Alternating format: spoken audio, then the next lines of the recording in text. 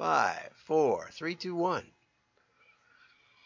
I'm John Miglash for the WDMA. We're talking about the Milwaukee Bucks today. Let's light the Christmas tree. That other one turns on itself. It's really fantastic. Turns on just right at the right time. And I think, oh, maybe it won't, but it did. So anyway, now we got a sporty looking office. And let's go over to Tom Fishburne. Tip creep, tipflation, and tip fatigue. Okay, so I always, because I'm mathematically inclined, I hope I didn't just highlight everything in the whole world, no. I always go with a 15% tip. And it hasn't always worked out. You know, I was in a cab in Toronto early in my consulting career, and I asked the driver where he was from, and he said Persia. And I said, wow, you don't hear Persia too often, so you're Iranian, eh? And he said, you're like the only person who's ever gotten that figured out or said they did. So I thought I was a really wonderful world traveler.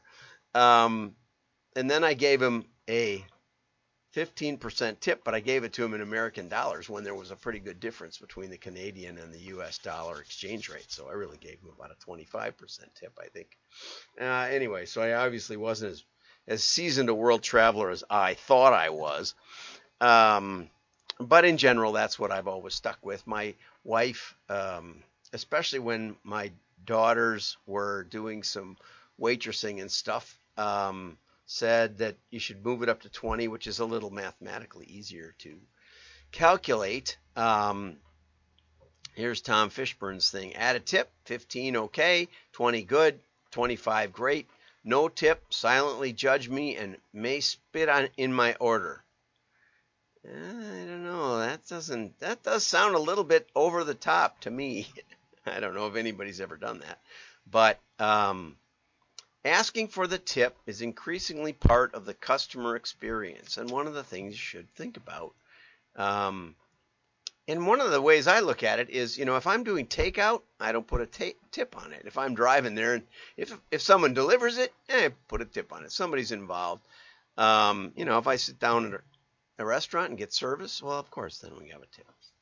But I don't always tip. Like I said, I don't always tip when I go pick it up myself. There seems to be some differential between the food and the service, even though it's combined for Tom Fishburne. I'm a little chilled today. It was balmy at 35 degrees on the way in, but I didn't have much time to recuperate. And I'm going to get a blood test, just routine once a year thing, but I'm not supposed to have the coffee, so I can't even warm up around the cup. I could maybe pour myself a cup just to warm my hands. But anyway, particularly because of ubiquitous touchscreens, the tipping process has crept into just about every transaction, from takeout service to frozen yogurt. From takeout to self-service frozen yogurt, to propane refills, to buying a t-shirt at a concert. No, you're going to have to spit on my t-shirt, I think. So, service tips of 15 to 30% are commonly requested before service or even when there's no service at all. That's fine. Home rest even asked for a tip during online shopping, which one bewildered customer shared on a TikTok video that went viral a few months ago. And apparently this is it right here. I could probably click it and see it. I may do that after the show.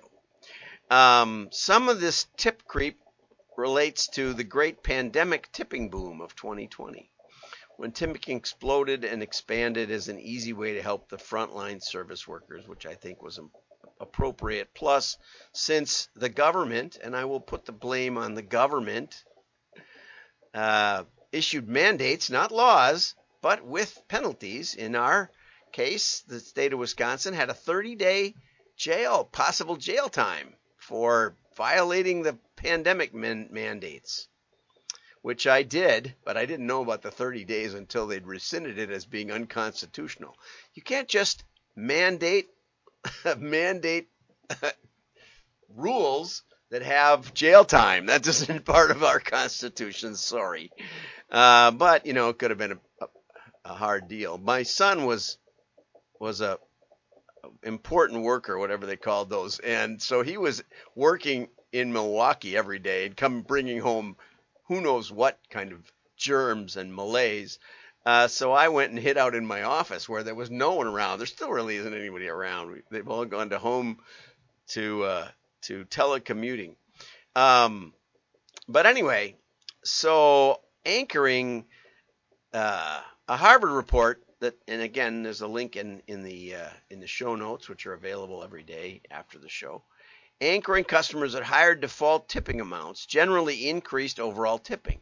Here's the part I don't quite understand, but also caused whiplash effects from negative downstream effects and feelings. Okay, so I don't feel good about the 30%.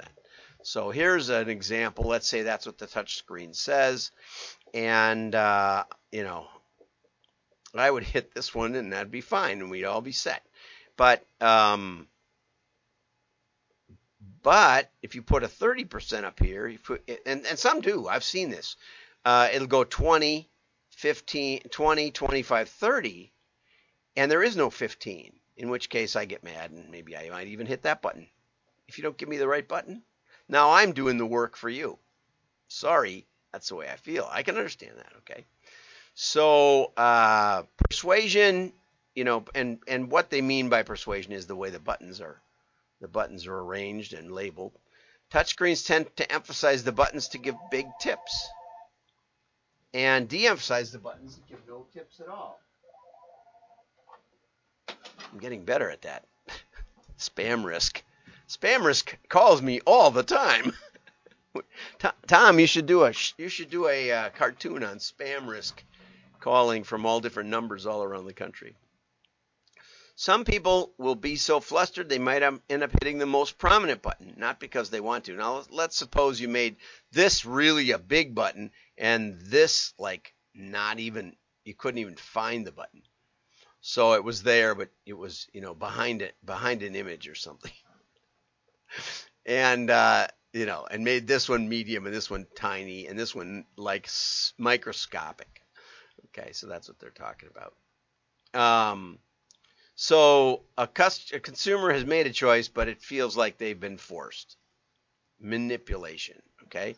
And then Tom concludes with a study from Play USA found that 17% of Americans are tipping less due to inflation. And I did some background research looking for articles on that.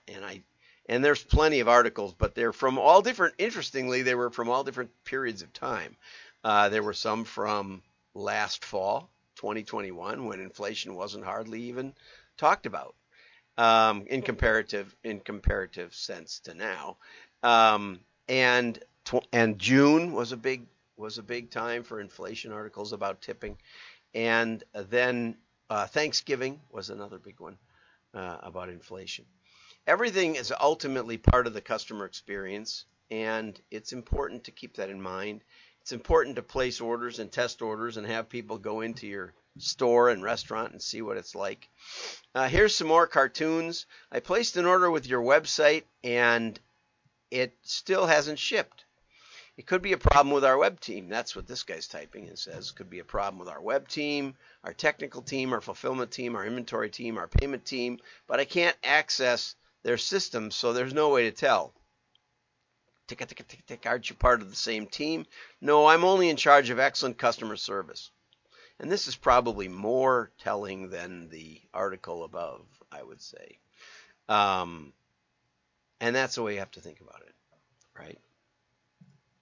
Okay, I ran across this in a financial newsletter yesterday, and it was interesting because I started working as a marketing consultant in 1981, and I didn't realize how depressing it was at the time.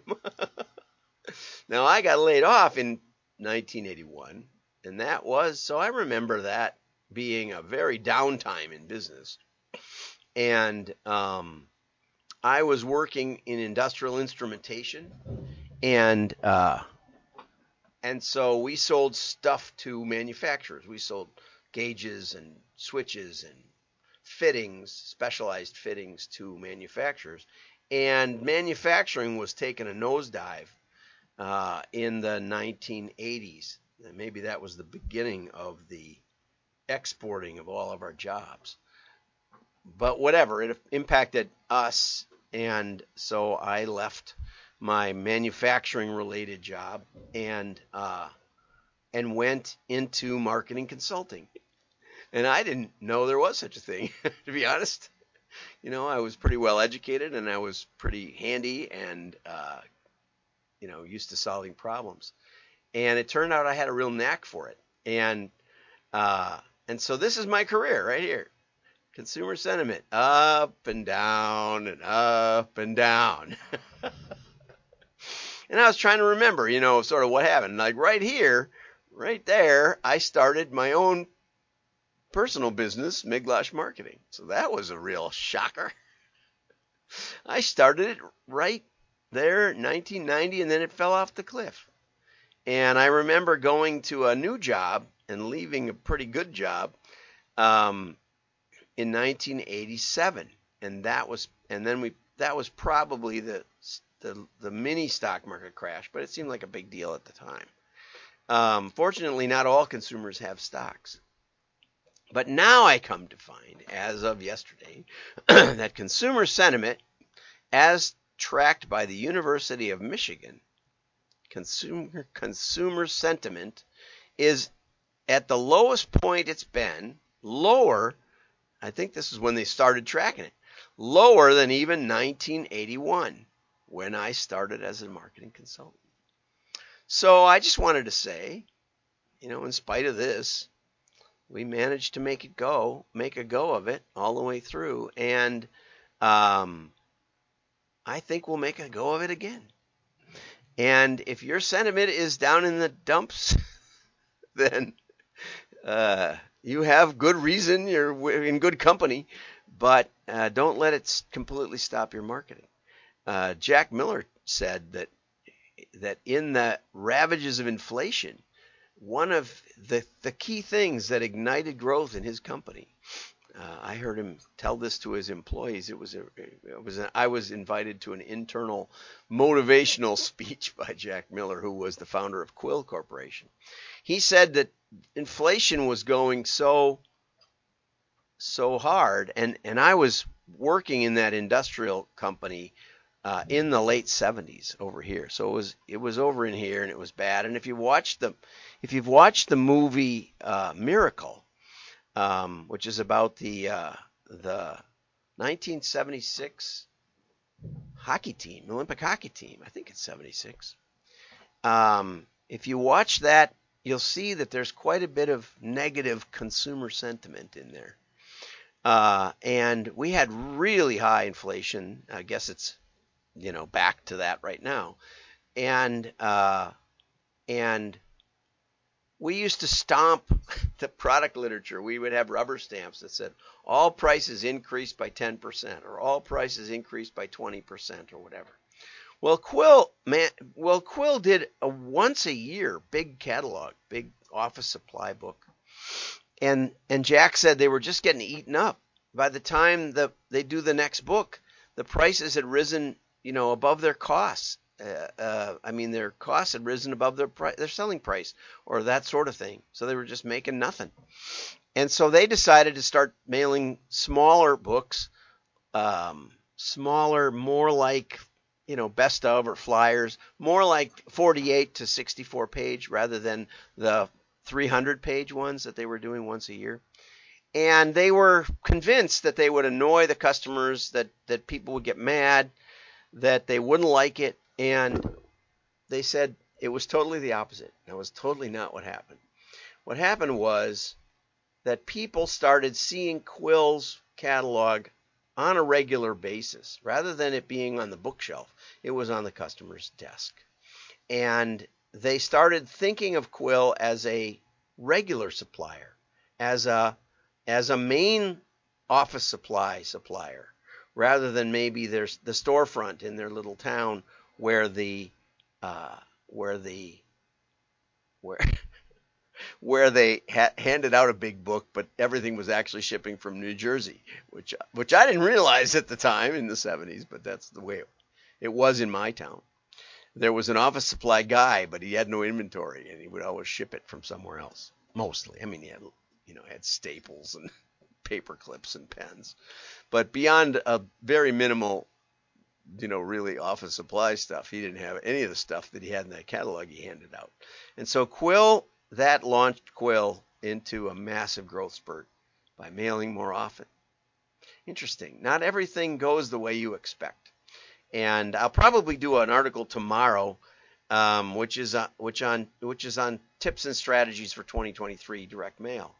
But when I got to the end of the article, I thought, there's been all these recommendations, and there isn't the word test anywhere. And I searched for it, therefore, just to make sure I hadn't missed it. Nope, not there. Not testing, nothing.